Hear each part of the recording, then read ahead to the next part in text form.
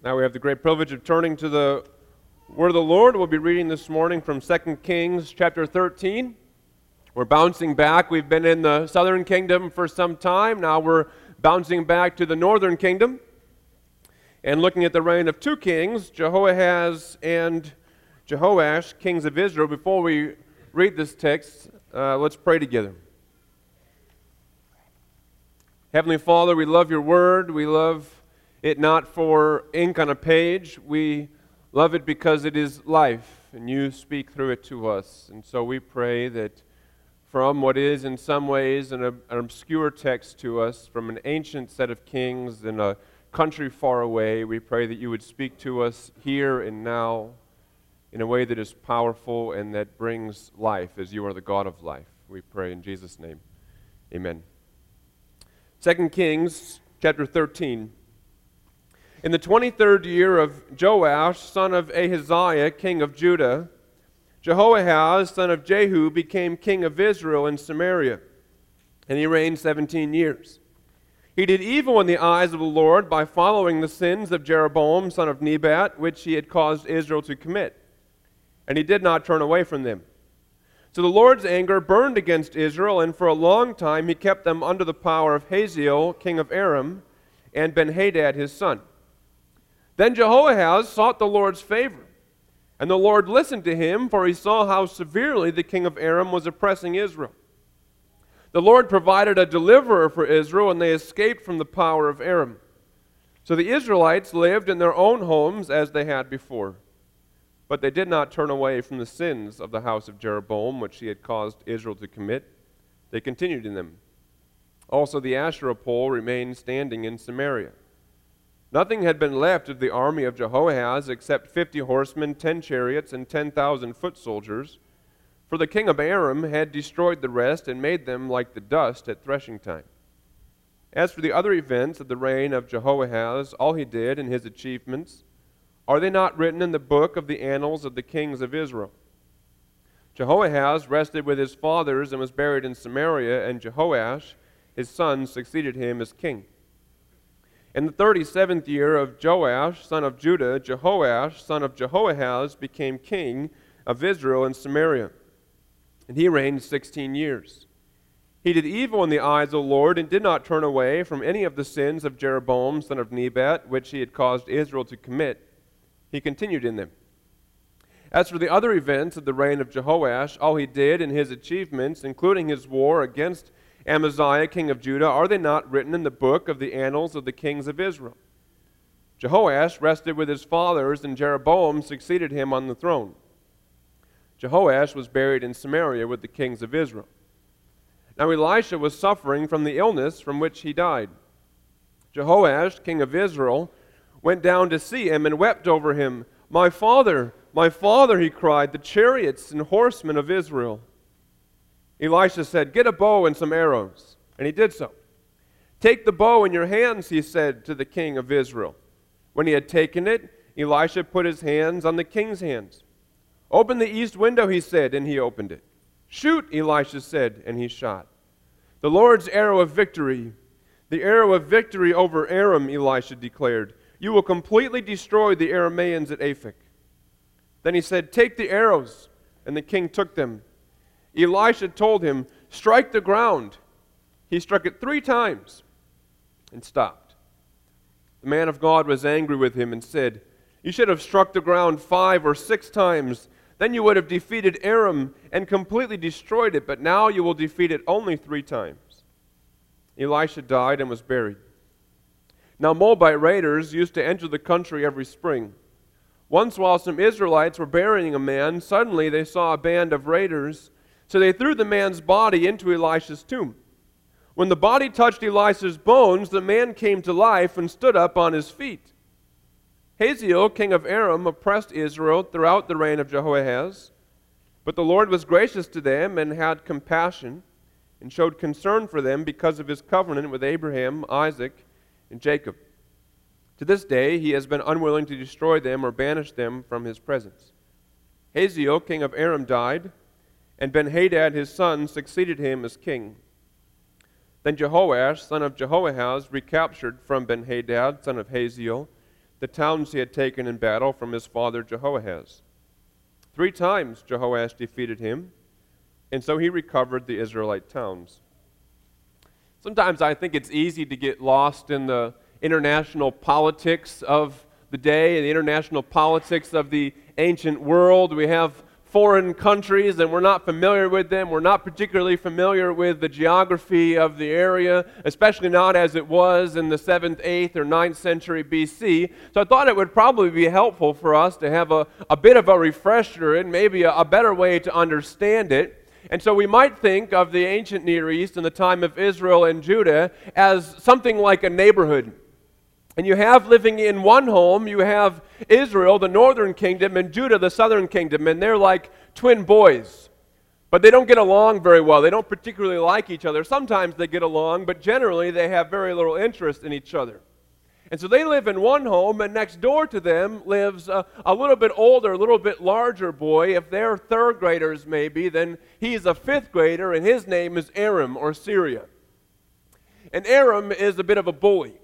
He likes to come over and he likes to pick on Israel. He steals his lunch money, he kicks his dog, he breaks his toys. He just likes to be a general pest. He'd very much like to be done with Israel.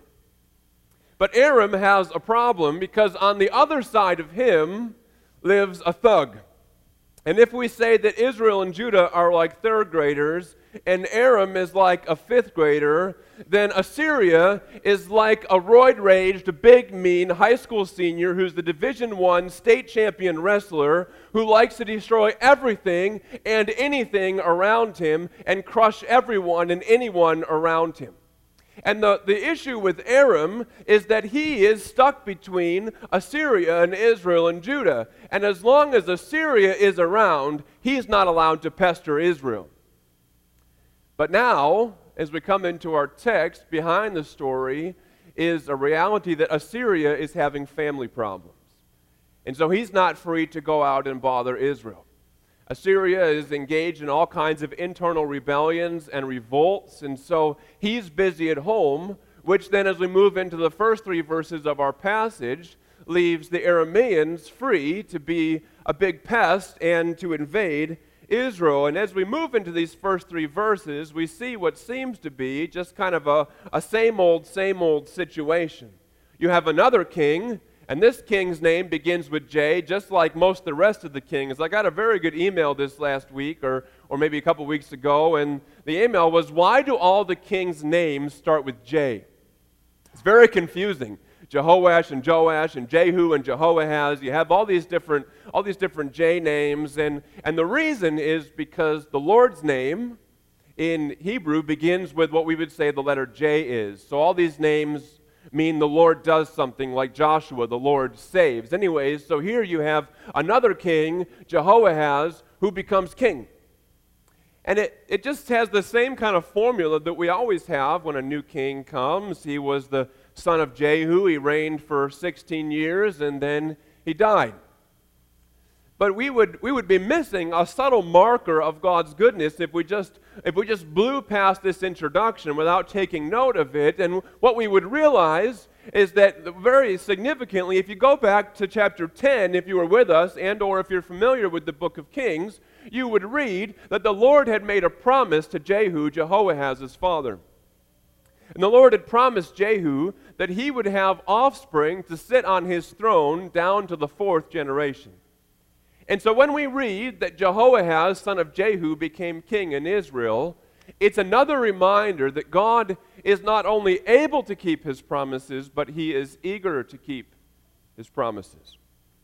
And so Jehoahaz becomes king, and Jehoahaz is like his father Jehu. He's an idolater. Now, he's not as bad as Ahab had been, but he still follows Jeroboam and worships the false gods and that sort of thing. And so the Lord is upset with him and with Israel, and because the Lord is upset with him and with Israel, he keeps him oppressed. The Israelites are oppressed by the Arameans throughout the time of his reign, and then things get desperate. And then we see something that's very unusual for a wicked king. What we see is that he turns to the Lord. when he's being oppressed by the Arameans, he turns to the Lord and he cries out to the Lord for help. And this is something that almost never happens in the northern kingdom, and even sometimes rarely happens in the southern kingdom. And he cries out to the Lord for help, and you wonder why he waited so long. Any Israelite king worth his salt would have heard of what the Lord had done through Moses and David and Elijah and even now Elisha. You wonder why it took him so long, but he cries out to the Lord for help, and the Lord hears. But we see why the Lord hears. The Lord hears, it says, because he sees. The Lord sees their misery. He sees their oppression. And so he hears and he delivers them. This is precisely how the Lord has worked in the past as well. If you go back to the Exodus, the Lord meets with Moses in the burning bush. And this was after the Israelites had been in Egypt for 400 years. They're afflicted, they're oppressed, they're enslaved, and they cry out to the Lord. And the Lord speaks to Moses out of the bush in Exodus chapter 3, verse 9, and says, "And now the cry of the Israelites has reached me, and I have seen the way the Egyptians are oppressing them." He hears, and he sees, and he delivers.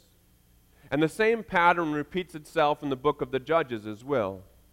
There's a pattern of sin. The Israelites sin. They commit idolatry. And then there's a foreign oppression. There's enemies, and there's danger, and there's death. And then they cry out to the Lord. The Lord hears their cries, and the Lord delivers them. So you have a similar pattern coming again and again and again within the Scriptures. And this reminds us of another subtle point that we would be deprived if we missed. That the same God who was God in Moses' day, and the same God who was God in the Judges, is still God in the day of Jehoahaz. And if God was God in Moses' day, and if he was God in the Judges' day, and if he was God in Jehoahaz's day, then he's still God today. God is the same yesterday, today, tomorrow, and off into eternity. And so the Lord delivers Jehoahaz, and he delivers Israel. And then you would think, as we move into the next few verses, we move into verse 6, you would think that after being delivered, Jehoahaz would very quickly and very eagerly turn to the Lord. He should have seen all the futility of these idols, all the weaknesses, all their inability to save, and you'd think he'd turn to the Lord with a vigor now, but you would be wrong. Instead, as you come to verse 6, it says this, "But they," that being the Israelites under the leadership of their king, "but they did not turn away from the sins of the house of Jeroboam." Jehoahaz gets everything he has asked for, and he still turns back to his idols. What a fool. Isn't he a fool? You think, what was he thinking? Then maybe on a second thought, you think perhaps he's not so different from me as I would like to think. We might see ourselves in Jehoahaz in a couple of different ways. The first of which is, which of us is not familiar with the cycle to some degree of realizing that our sin has made us miserable and turning to the Lord in a sense of devotion, receiving peace, receiving a renewed joy, and then somehow in some time falling back into the same idolatry which we had come out of. And then realizing again its misery. We're prone to go back, as the song says, we're prone to leave the God we love. But then as well, Lord willing, we won't be able to relate with this. We see that Jehoahaz turns to the Lord not out of conviction, but out of desperation. He turns to the Lord, as we see when we hop down to verse 7. He turns to the Lord when there's nowhere else to turn. He has 10 chariots. 10. He has 50 horsemen and only 10,000 foot soldiers to fight off an entire nation that has an undivided focus on destroying him. His own army has been decimated, to say the least. He has nowhere else to turn. And so then he turns to the Lord. When there's nowhere else to go, when there's no other hope, then he turns to the Lord. You see, he doesn't turn out of conviction. He doesn't turn out of repentance. He turns out of desperation. And desperation is not the same as repentance and faith. You might consider it to be like this. You're on an airplane. Maybe this is a bad example since I'll be on an airplane tonight. But you're on an airplane, and the airplane starts to shudder, and it starts to fall apart. And you begin to see little parts of the wing fly off. And the unbeliever says, "Oh God, save us." Was he or she converted? Probably not. He or she was probably desperate. There's no one else to save. There's no one else who can come to the rescue. He or she's only hope is that there is a God out there who's going to listen and save. Desperation is not the same as conversion. And we should take note of this, because we too can get desperate. Jehoahaz had nowhere else to turn except to the Lord. Isn't that the same for us? We might think of it this way: I don't want to go to hell, and I know that only God can save me, so I will turn to Him. And that's good, right? It's good and reasonable not to want to go to hell. It's good and reasonable not to want your nation to be destroyed. It's good and reasonable not to want your aircraft to disintegrate in the air while you're in it. Those things are all good and reasonable, but that is not enough. True faith does not love God only for what He can give you. True faith loves God for who He is.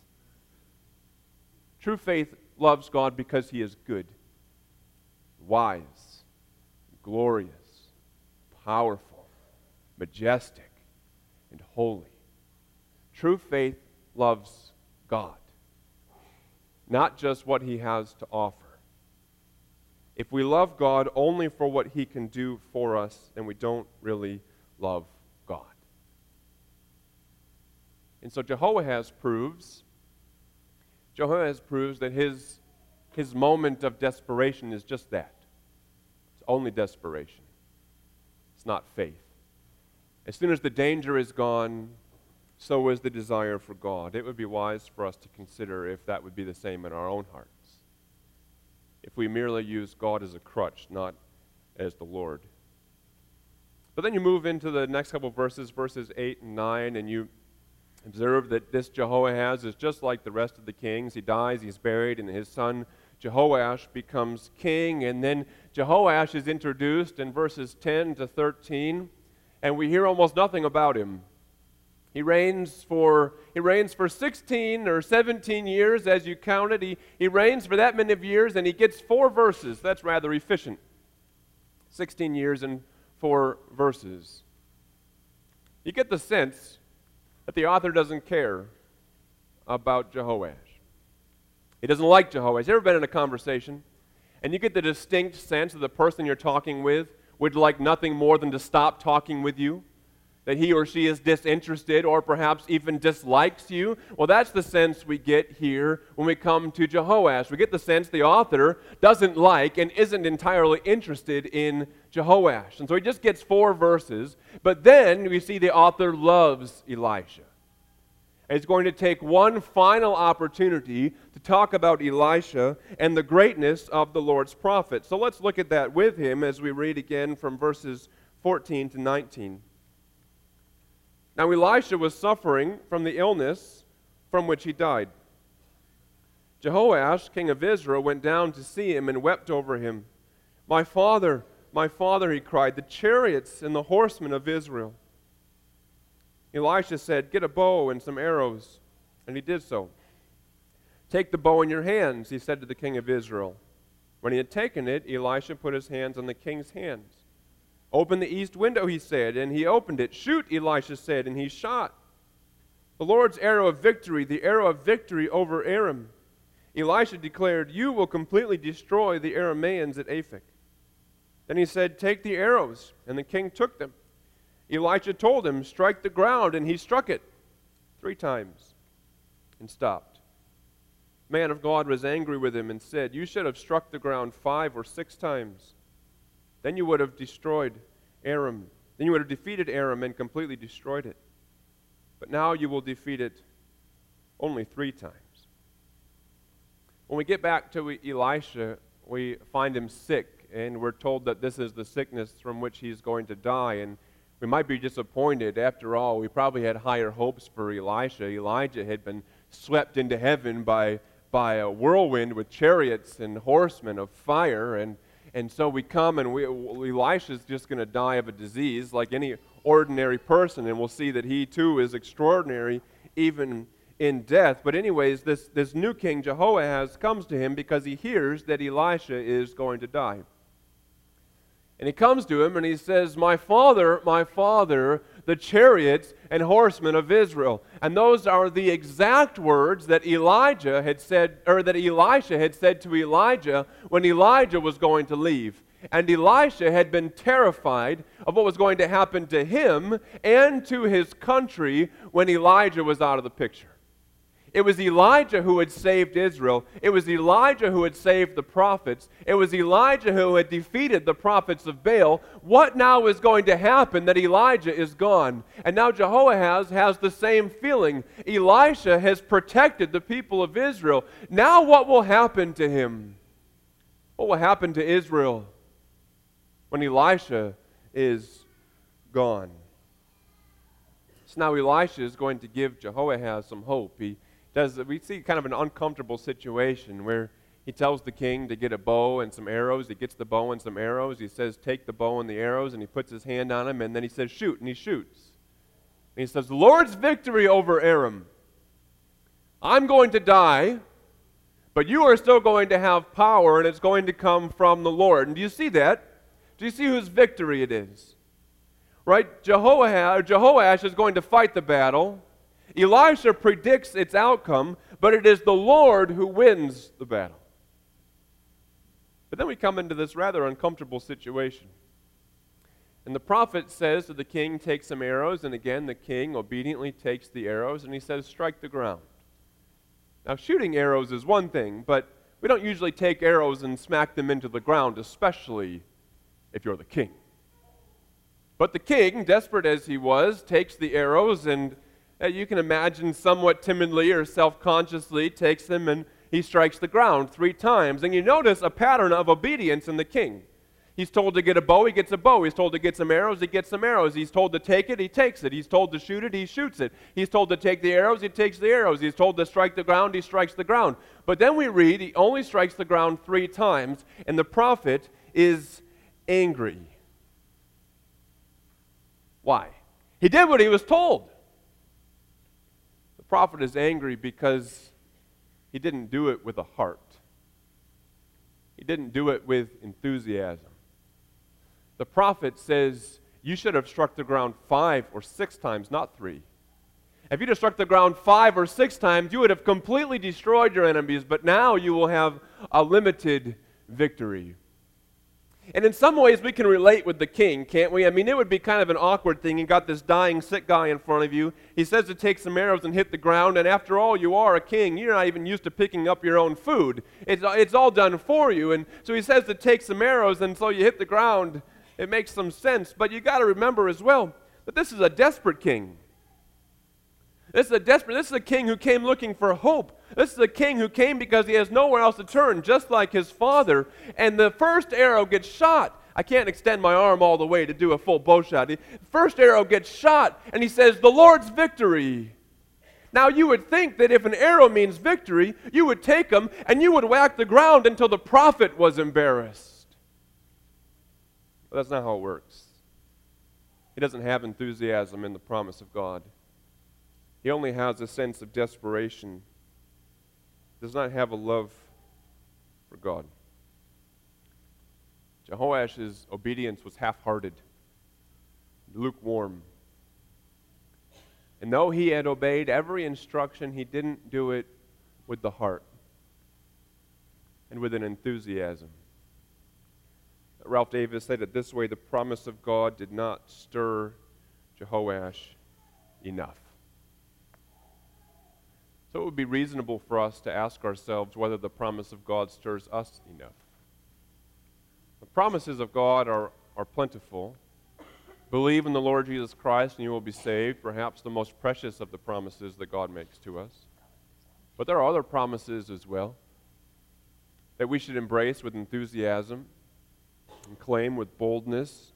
The Lord writes through the Apostle James in James 1, verses 5 to 8 about wisdom. If any of you lacks wisdom, let him ask God, who gives generously to all without reproach, and it will be given to him. But let him ask in faith, with no doubting. For the one who doubts is like a wave of the sea that is driven and tossed by the wind.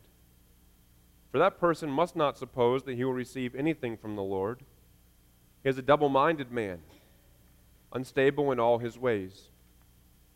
You know, there's an epidemic of foolishness in our day. Do you pray wholeheartedly for the wisdom that God promises you will receive? Or we might think as well about worry and anxiety. God promises peace to those who pray for it in Philippians 4, 6, and 7. Do not be anxious about anything, but in every situation, by prayer and petition with thanksgiving, present your request to God. And the peace of God, which transcends all understanding, will guard your hearts and your minds in Christ Jesus. Do you follow this enthusiastically? Now, of all people who should follow this, it should be us. We're good Reformed Presbyterians. We know and we love the sovereignty and the providence of God. We believe that God foreordains whatsoever comes to pass. That's in our confessions. We believe in all that. And if we worry, what do? We say, I don't really believe it. I can preach to myself on this one. We don't really believe it. Because worrying is saying that things are out of God's control. And so instead of worrying, the Scripture commands us to pray for peace, to cast our cares on the Lord, and that we will receive that peace. But the question is whether the promises of God stir us to faith, or whether we are perhaps like Jehoash and like the person described in James, whether we are double-minded and half-hearted and lukewarm in our desire to obey what God commands, even when greatness is offered to us as it was offered to Jehoash. Then we come to one of my favorite little stories in all the Bible, mysterious story. As we come into verses 20 and 21, we read this: Elisha died and was buried. Now Moabite raiders used to enter the country every spring. Once, while some Israelites were burying a man, suddenly they saw a band of raiders. So they threw the man's body into Elisha's tomb. When the body touched Elisha's bones, the man came to life and stood up on his feet.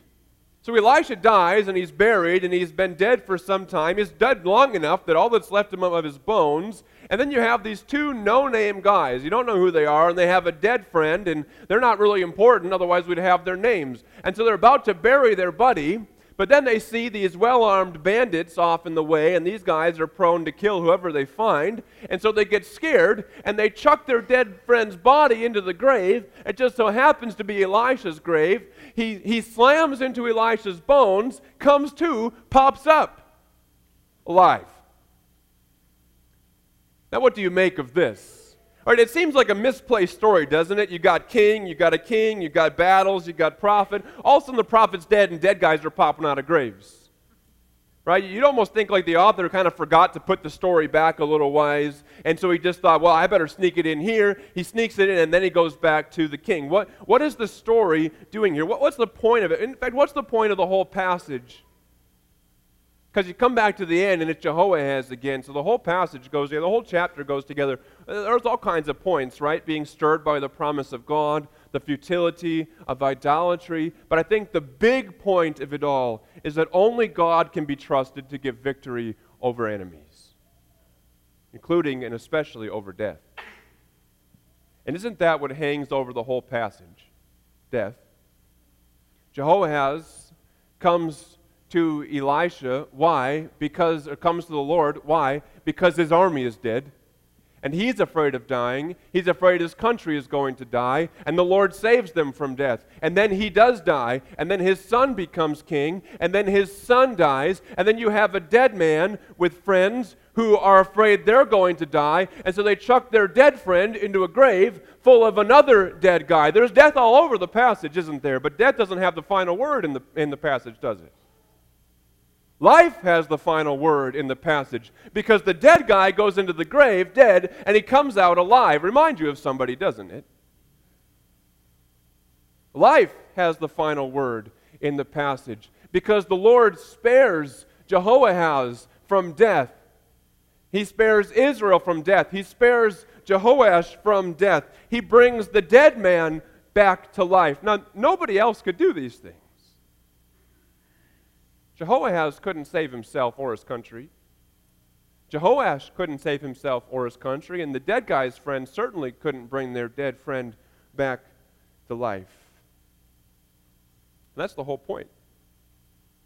Go back to these most fascinating of stories.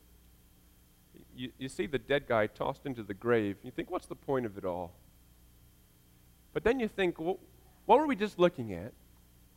We were just looking at how the king of Israel had come crying and in desperation to the prophet as the prophet's about to die, saying, my father, the horsemen and chariots of Israel. In other words, when you die, who is going to save us?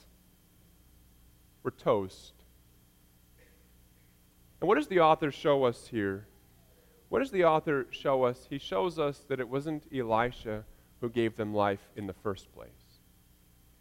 Elisha couldn't even save himself from dying. It wasn't Elisha who saved Israel. It wasn't Elisha who was the horsemen and the chariots of Israel. It was the Lord who saved Israel. And it was the Lord who was the horsemen and the chariots of Israel. And it doesn't matter if Moses dies, and it doesn't matter if David dies, and it doesn't matter if Elijah goes off into heaven in the whirlwind, and it doesn't matter if Elisha dies, because those men were just instruments. It's God who gives life and salvation to his people. Isn't that the lesson of the gospel as well? It's God who gives life to his people and gives victory over the grave. And how does he do it? He does it through the death of a prophet. But not just a prophet, the prophet. Last week we looked at Jesus as the priest. This week he's the prophet. And he dies and he's put into a grave. But he does not stay there. But the grave which contained death then spews forth life. We come to a strikingly similar story as we come into the time of the death of Jesus, and we look at Matthew 27.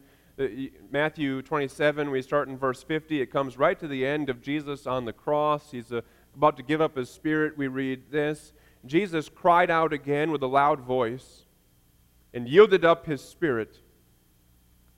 And behold, the curtain of the temple was torn in two from top to bottom, and the earth shook, and the rocks were split. The tombs also were opened, and many bodies of the saints who had fallen asleep were raised.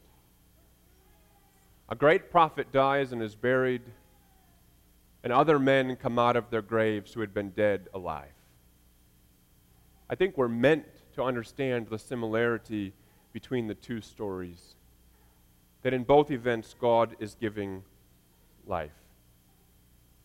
And the God who saved the Israelites in Egypt, and the God of Samson and Jephthah and all the judges, and the God who raised the dead man whose bones made contact with Elisha's, that same God, the God who raised the Lord Jesus from the grave, is still God today. And as he gave life the final word then, so too life has the final word now.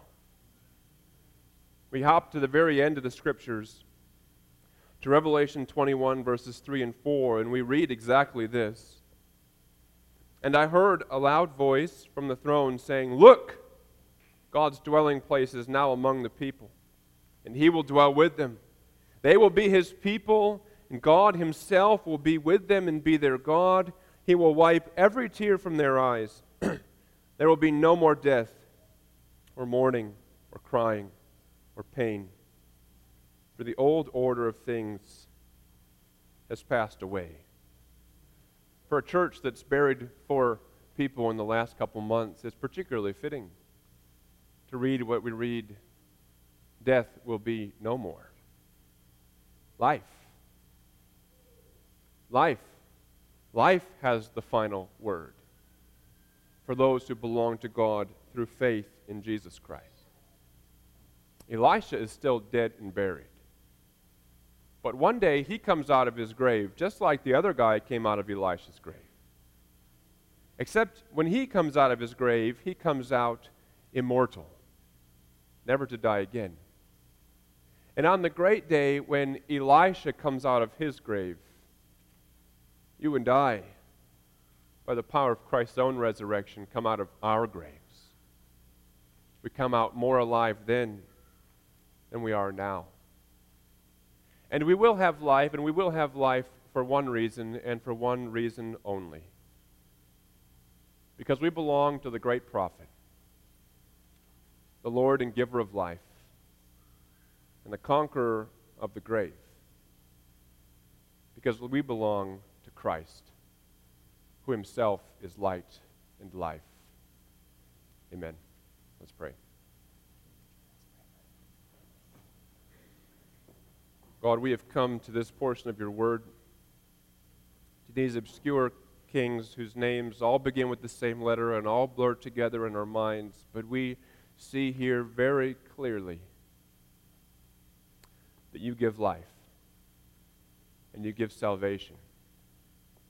And as we read through the remainder of the scriptures, we see that you give life and salvation in your Son, who gave his life and took it back up again, that we who are dead in sin might come to life in righteousness, and we whose bodies one day lie in a grave might come to life eternal.